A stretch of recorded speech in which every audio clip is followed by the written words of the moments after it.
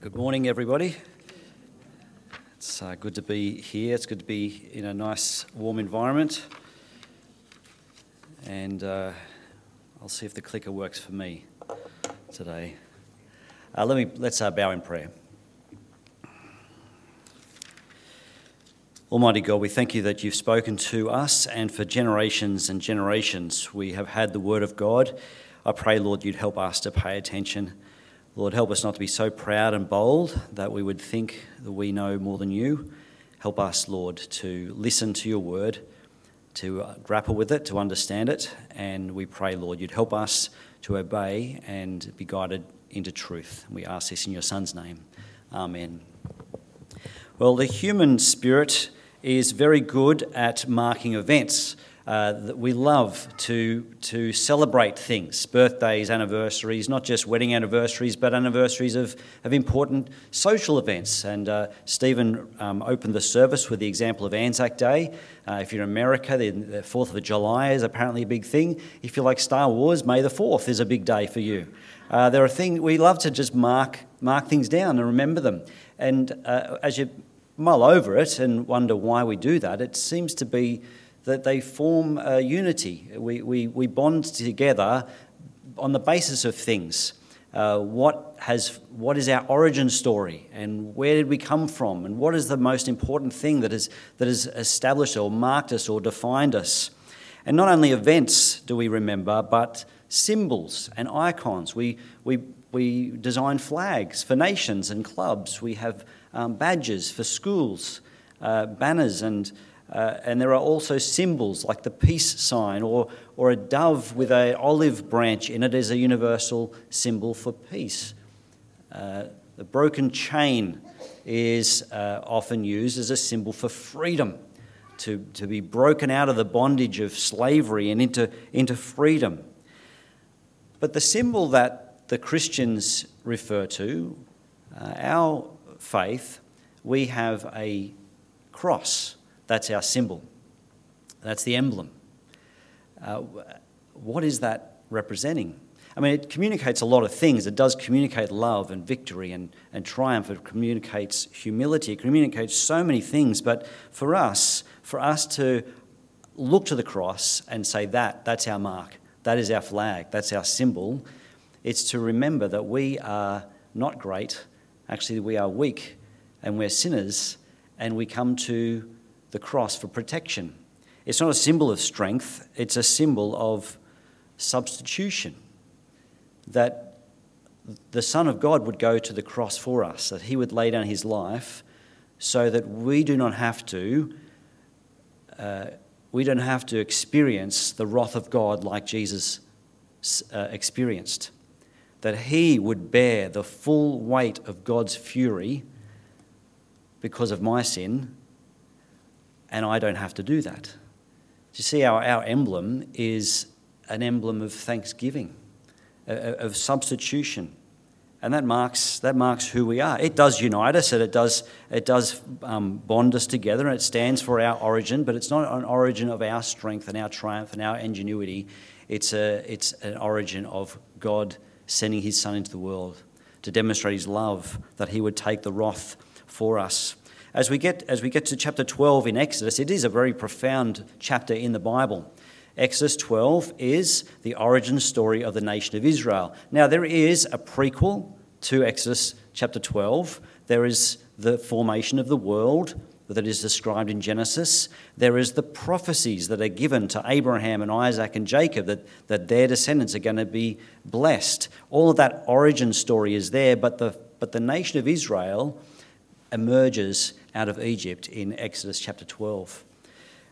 And again, just like the Christian faith, it is not on the strength and the triumph and the ingenuity and the brilliance and the genius of the Hebrews. It's purely on the mercy of God that he would choose them and save them. I'm going to go through chapter 12 mostly. We're covering chapter 11 and 12, but I'm going to focus mostly on chapter 12. Here is the sermon. Here's my 3 points. It's one long sentence. The wrath of God does not discriminate. Therefore, run to the Lamb for protection. because God has spoken and it's done. And it's done. So they're the three movements, they're the 3 points. And the first thing I want to draw your attention to is chapter 12, verse 12. So if you've got your Bibles open, the words aren't coming up on the screen. It's helpful for you to have your Bible here or your device so you can read along. If you haven't got it today, that's okay. Each week there are some Bibles provided in the foyer if you'd like to come and grab one of those. Or you could duck out right now and get one if you like, or just have your minds engaged and let's hear from God's word.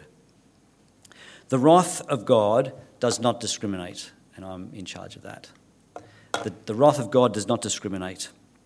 In verse 12, chapter 12, verse 12, we're told that the Lord will strike Egypt at midnight. Verse 12, on that same night, I, says God, I, Yahweh, will pass through Egypt and strike down every firstborn of both people and animals, and I will bring judgment on all the gods of Egypt. I am the Lord. It says that I will bring judgment on all the gods of Egypt. There's no discrimination. It's important to notice that when God says, I'm going to come down and visit Egypt, he doesn't say, I'm going to come down and visit the Egyptians. He is going to come into the land of Egypt. And everyone in that land who has not bowed their knee to Yahweh, anyone who's putting their trust in anything but Yahweh, will have death in their family this night. Just as a memory hook, it happens at midnight, and we're in Exodus chapter 12 midnight, okay? So in your brains, you're trying to remember when piece the Bible together. It's very helpful to have a mind that is mapping where the bits in the Bible occur. Well, Exodus 12 it talks about the midnight, and verse 12 is a description of what's going to happen. But just reflect with me that the wrath of God does not discriminate. He's going to go through all of the land of Egypt, and he's not going to discriminate based on race or colour of the skin or age, male or female. He's going to strike down anyone who's not paid attention to the word of God. Friends, this is not a passage about freedom from slavery. Yes, God has heard the cry of the Israelites that they are in slavery. He's heard the cry of the people who he has chosen to be his people, and he's responding. But what we get in this passage is not a victory dance that God has turned up and said, great, now you're no longer slaves to the Egyptians. It's not about freedom, it's about folly. This is about the foolishness of putting your trust in anything other than God, anything other than Yahweh, anything in this world. You notice that he's come down to judge on all the gods of Egypt, is what verse 12 tells us. This week, Tim Keller passed away. Wonderful gift of God to our generation is the mind of Tim Keller, a godly man who wrote a lot and preached a lot and is a good communicator for the gospel. And one of the outstanding pieces of work he did was on human idolatry. And he says that he has written and spoken that the human heart is an idol factory, that we just love to produce idols, new gods to worship. We love to worship. We love to praise things. And you might think, well, I don't worship things. There's no idols in my home. I don't have any statues or anything. But friends, our money can be our idol. Our popularity can be our idol. Our bodies can be our idols. The way that people see us. Facebook is an idol factory, isn't it? I'm not here to condemn Facebook. I'm a member of that club. But we love to worship things. And Keller says, in our heart of hearts, whenever we look at something and say, if we could just have that one thing, then my life will be great. If I could just have that job, or if I could just have my bank balance to be there, if I could just organise in my heart of hearts, if that could happen, then my life would be sorted, and I'd be fine, and I would be happy. And Keller would say that is worship. And we're putting our trust in something other than the Lord our God. Well, God is coming into Egypt to strike down and judge all the households who are putting their trust in anything other than the Lord, other than Yahweh, other than the one true God. And so the Lord will strike down at midnight and go through all of Egypt and judge without discrimination. And so what are the people to do?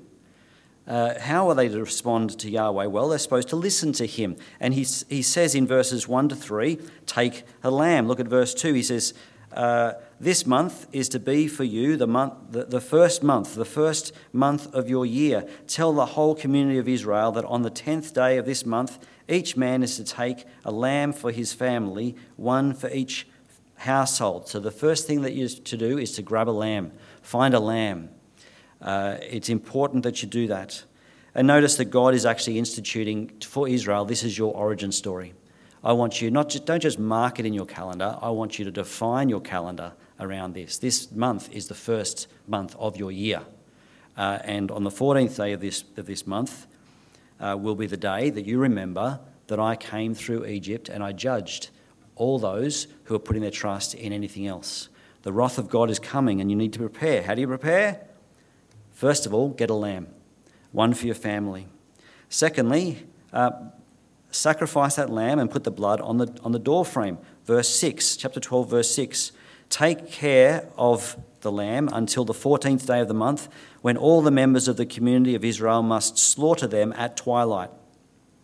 Then they're to take some of the blood and put it on the sides and tops of the door frames of the houses where they eat the lambs. So get a lamb, kill the lamb, put the blood of the lamb around your door frame. It's a very active thing, isn't it? The whole family's involved, either in the slaughter and the painting, but also in the watching and observing. This is a whole family activity.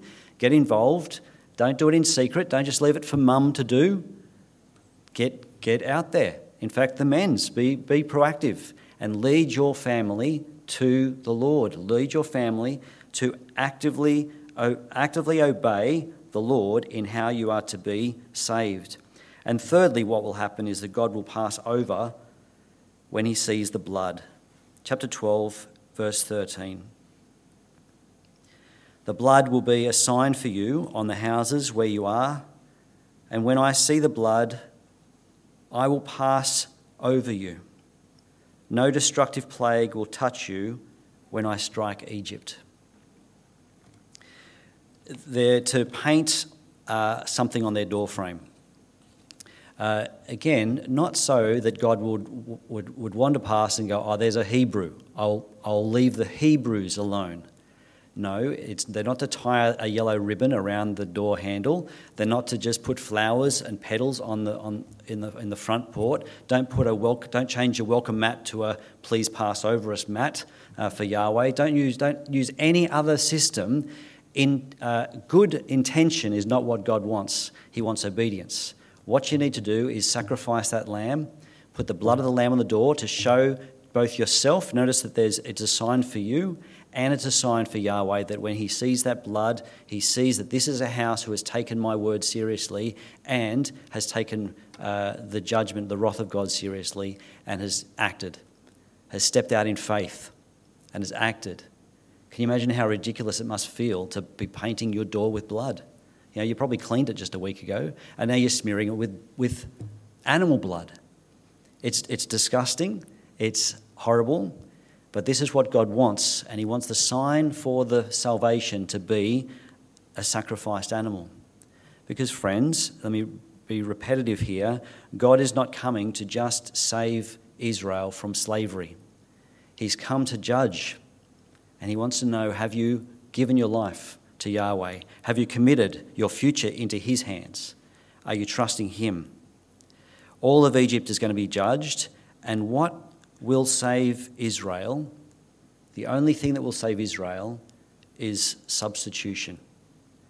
A lamb must be killed so that your house will be safe this night. And so that leads us to the second point. The first one, the wrath of God does not discriminate. Everyone needs to pay attention and listen to this. The wrath of God doesn't discriminate. So therefore, second point, run to the Lamb for protection. Run to the Lamb for protection. Look at verse 21, chapter 12, 21. Then Moses summoned all the elders of Israel and said to them, go at once and select the animals for for your families and slaughter the Passover lamb. Do you notice that Moses doesn't say, oh, well, at some point today, you should consider perhaps maybe slaughtering a lamb. Just see if you can slot that into your to-do list eventually. No, he says, go at once. Go at once and slaughter the lamb. Don't put it off. There's nothing more important in your to-do list right now than slaughtering the lamb. Make sure that's the thing you get done, and then you can worry about cleaning up, getting your kids to clean up their bedroom. Then you can worry about the budget. Then you can worry about what's happening tomorrow. Right now, the most significant thing is to slaughter that lamb. It's urgent, friends. Verse 22, the next verse. Take a bunch of hyssop, dip it into the blood in the basin. Notice that Moses is being specific here. This is how you should do it. Don't just vaguely sacrifice a lamb and put the blood on the doorpost. Moses wants to be clear. This is what you do. Step 1, kill the lamb. Step 2, take a bunch of hyssop, dip it into the blood in the basin, and put some of the blood on the top, on both sides of the door frame. None of you shall go out of the door of your house until morning. In verse 21 is urgency. Do it right now. Verse 22, it's serious. Don't do this half-heartedly. Get it done, and once it's done, go indoors and stay indoors.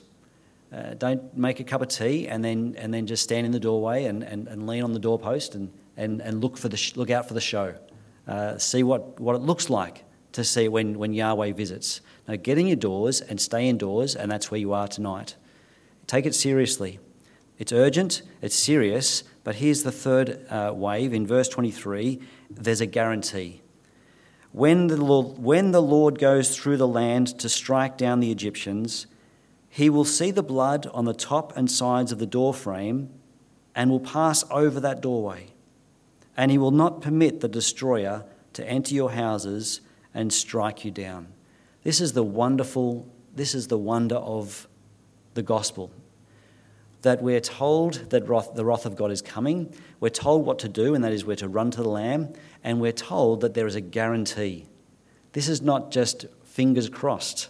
This is not throwing salt over your shoulder kind of situation. This is, you will be saved. The Lord will stick to his promise. The Lord has decided what's going to happen, and when he sees that blood on the door frame, he will not even linger. He'll see there is a house that's been covered, that's been substituted, and he'll move on. There's something I do religiously every week. I'm sure you do it as well. It's a Monday afternoon, just before the sun goes down. I don't want to do this at night time. It's just better to do it in the daytime. I go out to the backyard. I grab 2 big plastic buckets. They happen to be on wheels. It's very convenient. And I wheel them from the backyard to the front yard. I put them in very specific spots, sacred places where I know that they will be dealt with. I'm talking about bin night, of course. You go out, you walk like an Egyptian, one bin in front, one bin in the back, and you head up there. You do this religiously. You put the bins out. You check that you've got the right coloured bin lids this week. You take it seriously, but you get it done so that night you can go in, have your cup of tea, have a bath before bedtime, and then you can lie in your bed and be at peace. It's done. But you know the feeling, don't you? At about 5 o'clock in the morning, you hear the truck go past and your heart flutters. And you think, oh, did I do the bins? And then you realise, yes, I did do the bins. I remember. And so you go back to sleep and you're at peace. It's a very trivial illustration. But that feeling that it's done, that the bins will be collected, that's such a low priority. But how seriously do we take that? Friends, times that by a gazillion, and that's the urgency and the certainty that we have to come to Christ. We need to come to him and accept his sacrifice on the cross as our substitute. Because, friends, the wrath of God is coming. The wrath of God is real. Hell is real. And it does not discriminate. And therefore, we must run to the Lamb. Don't wait. Don't put it off, and don't do it half-heartedly. Notice that he says, once you've painted the door frame, go inside, close the doors, and stay there. Don't linger. Don't play around. Don't dance with the substitute that God has given us. Embrace the cross of Christ and thank God that he has paid the price for you so that you don't have to do it yourself. It's urgent, it's serious, but it is free. It's a gift. Unfortunately, we believe that there's nothing comes free, and so we worry. We delay taking this Christianity stuff too seriously. It's all good and fine to come to church on Sunday. It's all good and fine to do this or that, but mostly my life is wrapped up in getting my life, sorted. But let me just backtrack and go back to a point I raised earlier, that we need to be careful that we are actually serving Yahweh, we are serving God with all our heart, mind and soul and strength, and that we are embracing the cross of Christ because the price has been paid. The wrath no longer is our destiny because God has guaranteed it. When Moses stood before Pharaoh, he described to Pharaoh what was going to happen. Back in chapter 11, a couple of verses in verse 4, chapter 11, verse 4. Let me read to you what Moses said to Pharaoh. This is what the Lord says. About midnight, I will go throughout Egypt. Every firstborn son in Egypt will die. From the firstborn son of Pharaoh, who sits on the throne, to the firstborn son of the female slave, who is at her handmill, and all the firstborn of the cattle as well. There will be loud wailing throughout Egypt, worse than there has ever been or ever will be again. But among the Israelites, not a dog will bark at any person or animal. Then you will know that the Lord makes a distinction between Egypt and Israel. There's no discrimination in God's wrath, but there is a distinction between those who have put the blood of the Lamb on the door and those who haven't. But friends, the distinction is based on faith. The distinction is based on faith. It's not courage that will save Israel. It's not strength. It's not stamina. It's not ingenuity. It's not resilience. It's not bravery. It's not being of a higher intelligence. It's not being good looking. It's not anything. There's nothing that will save Israel except for their faith. That they've heard the word of God, they trust that this is dangerous and they need to act, and so they act and they obey. They've run to the Lamb. Do you notice that if this was a twister that was going through the nation of Egypt, then they would lock the doors, get inside, huddle together as a family, and they would hear the violent winds outside, and they would hope that their house was strong enough. But did you notice that when Moses spoke to Pharaoh, he said that for those who have got their blood on the door, not even a dog will bark. It'll be like nothing's happened. And this is the reality with us and the cross of Christ. This is where our faith needs to be fed, because it does feel like there's no danger. It does feel like there's no wrath of God looming. It does feel like the cross of Christ was something that happened 2,000 years ago, and what effect can that have on us? But friends, the word of God has come to us.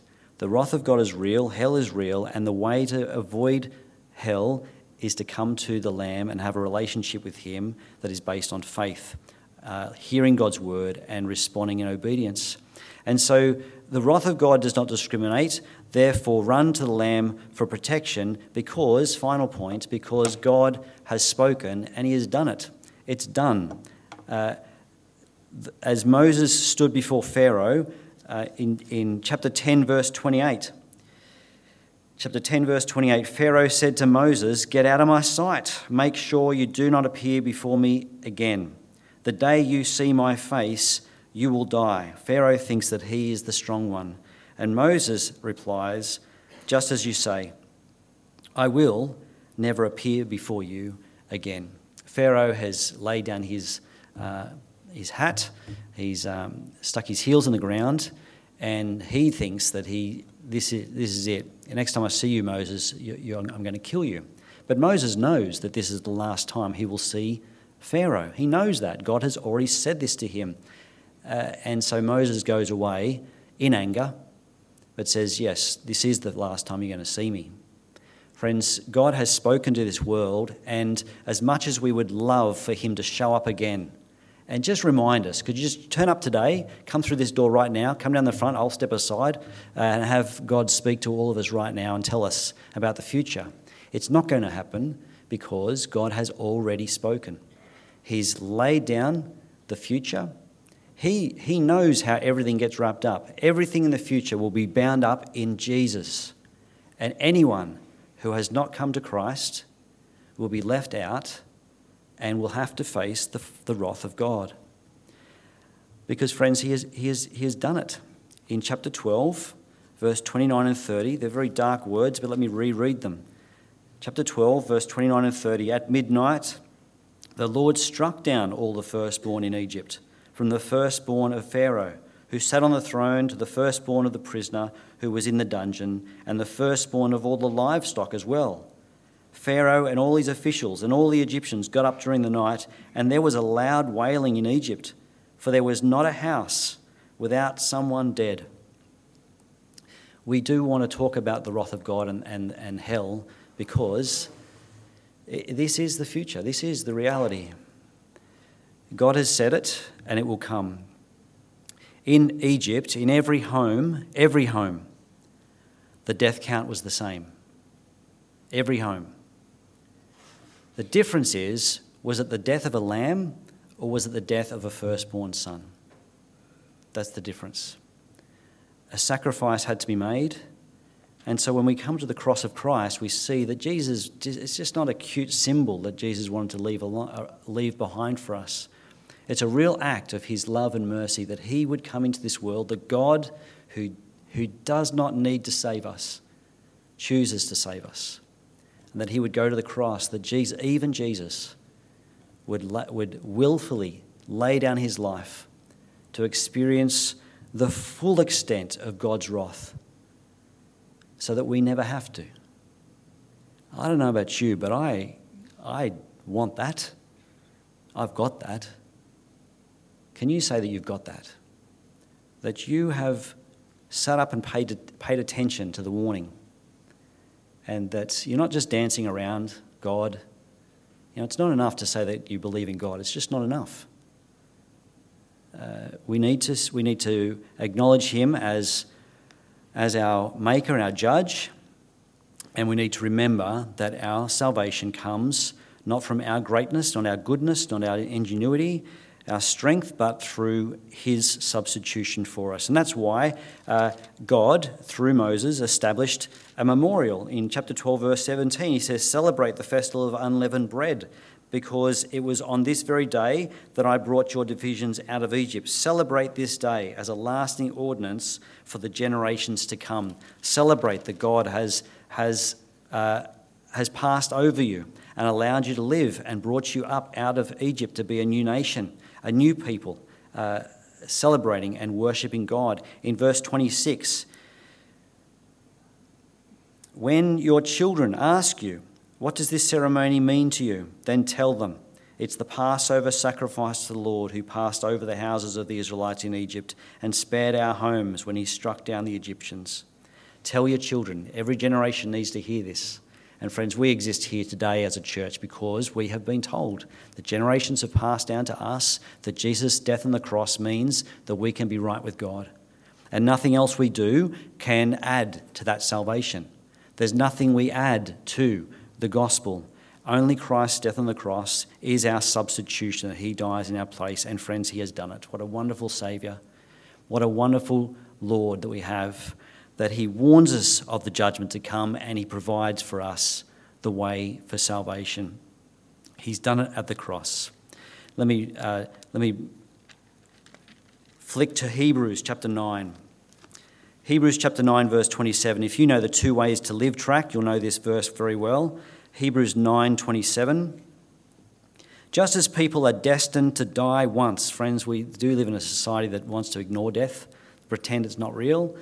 That's a fool's paradise. Just as people are destined to die once, and after that to face judgment. That's the warning.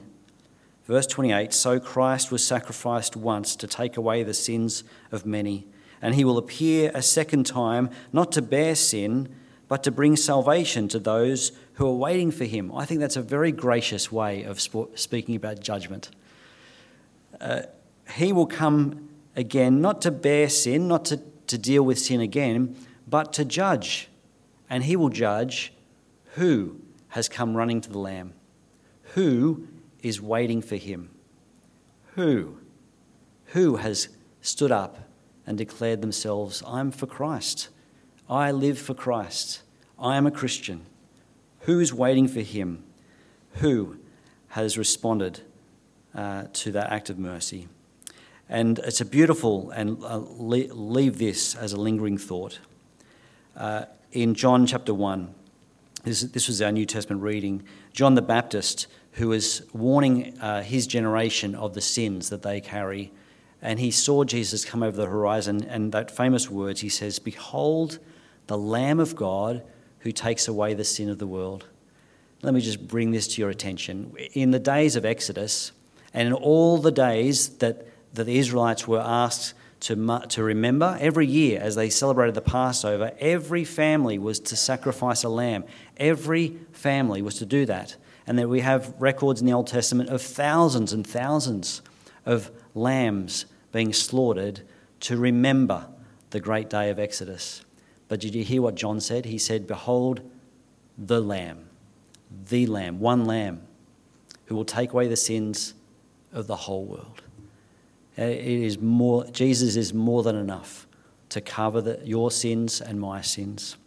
Friends, it's not many jokes in this sermon today. It's a serious topic, and I do hope and pray that each of us have paid attention and been warned and encouraged to run to the Lamb. Don't delay. Salvation has been provided. The Lamb has been provided. And so why would we wait? I'm going to pray a prayer of thanksgiving for many of us who have already come to the Lamb. And I'll pray a prayer that also invites you to do that today, to come to him. I'm not going to leave you to think about it for a week. There's no reason. Just come to him today and become a Christian. Stop lingering at the doorway. Stop wondering if this is the right path. It is. It is. It's the only way for our eternal hope and future. Let's bow our heads in prayer. Father, we thank you for being so clear with us, for treating us with respect, that you would warn us that there is your wrath coming. Lord, we acknowledge that before you we are unworthy.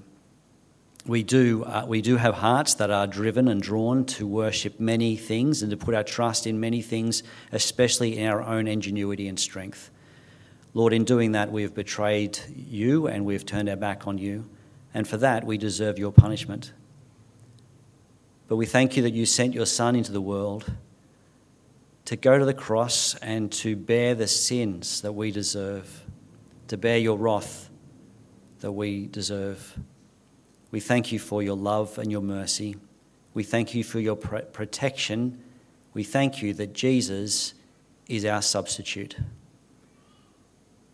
Father, we accept him as the worthy substitute.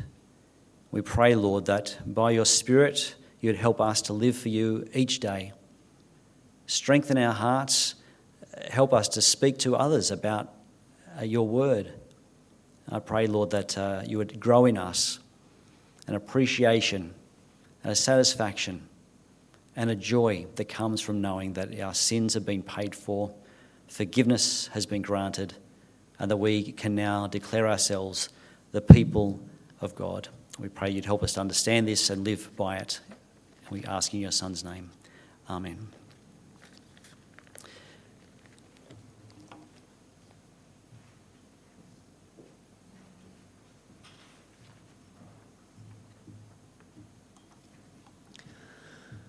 The blood of the Lamb was painted around the door and people were kept safe.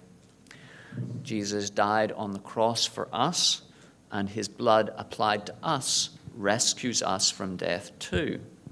It's so awesome it's even puzzling. Can it be that a nobody like me can benefit so totally from the most valuable life ever given? Well, the song that we're about to sing asks that question. Can it be that I should gain an interest in the Savior's blood?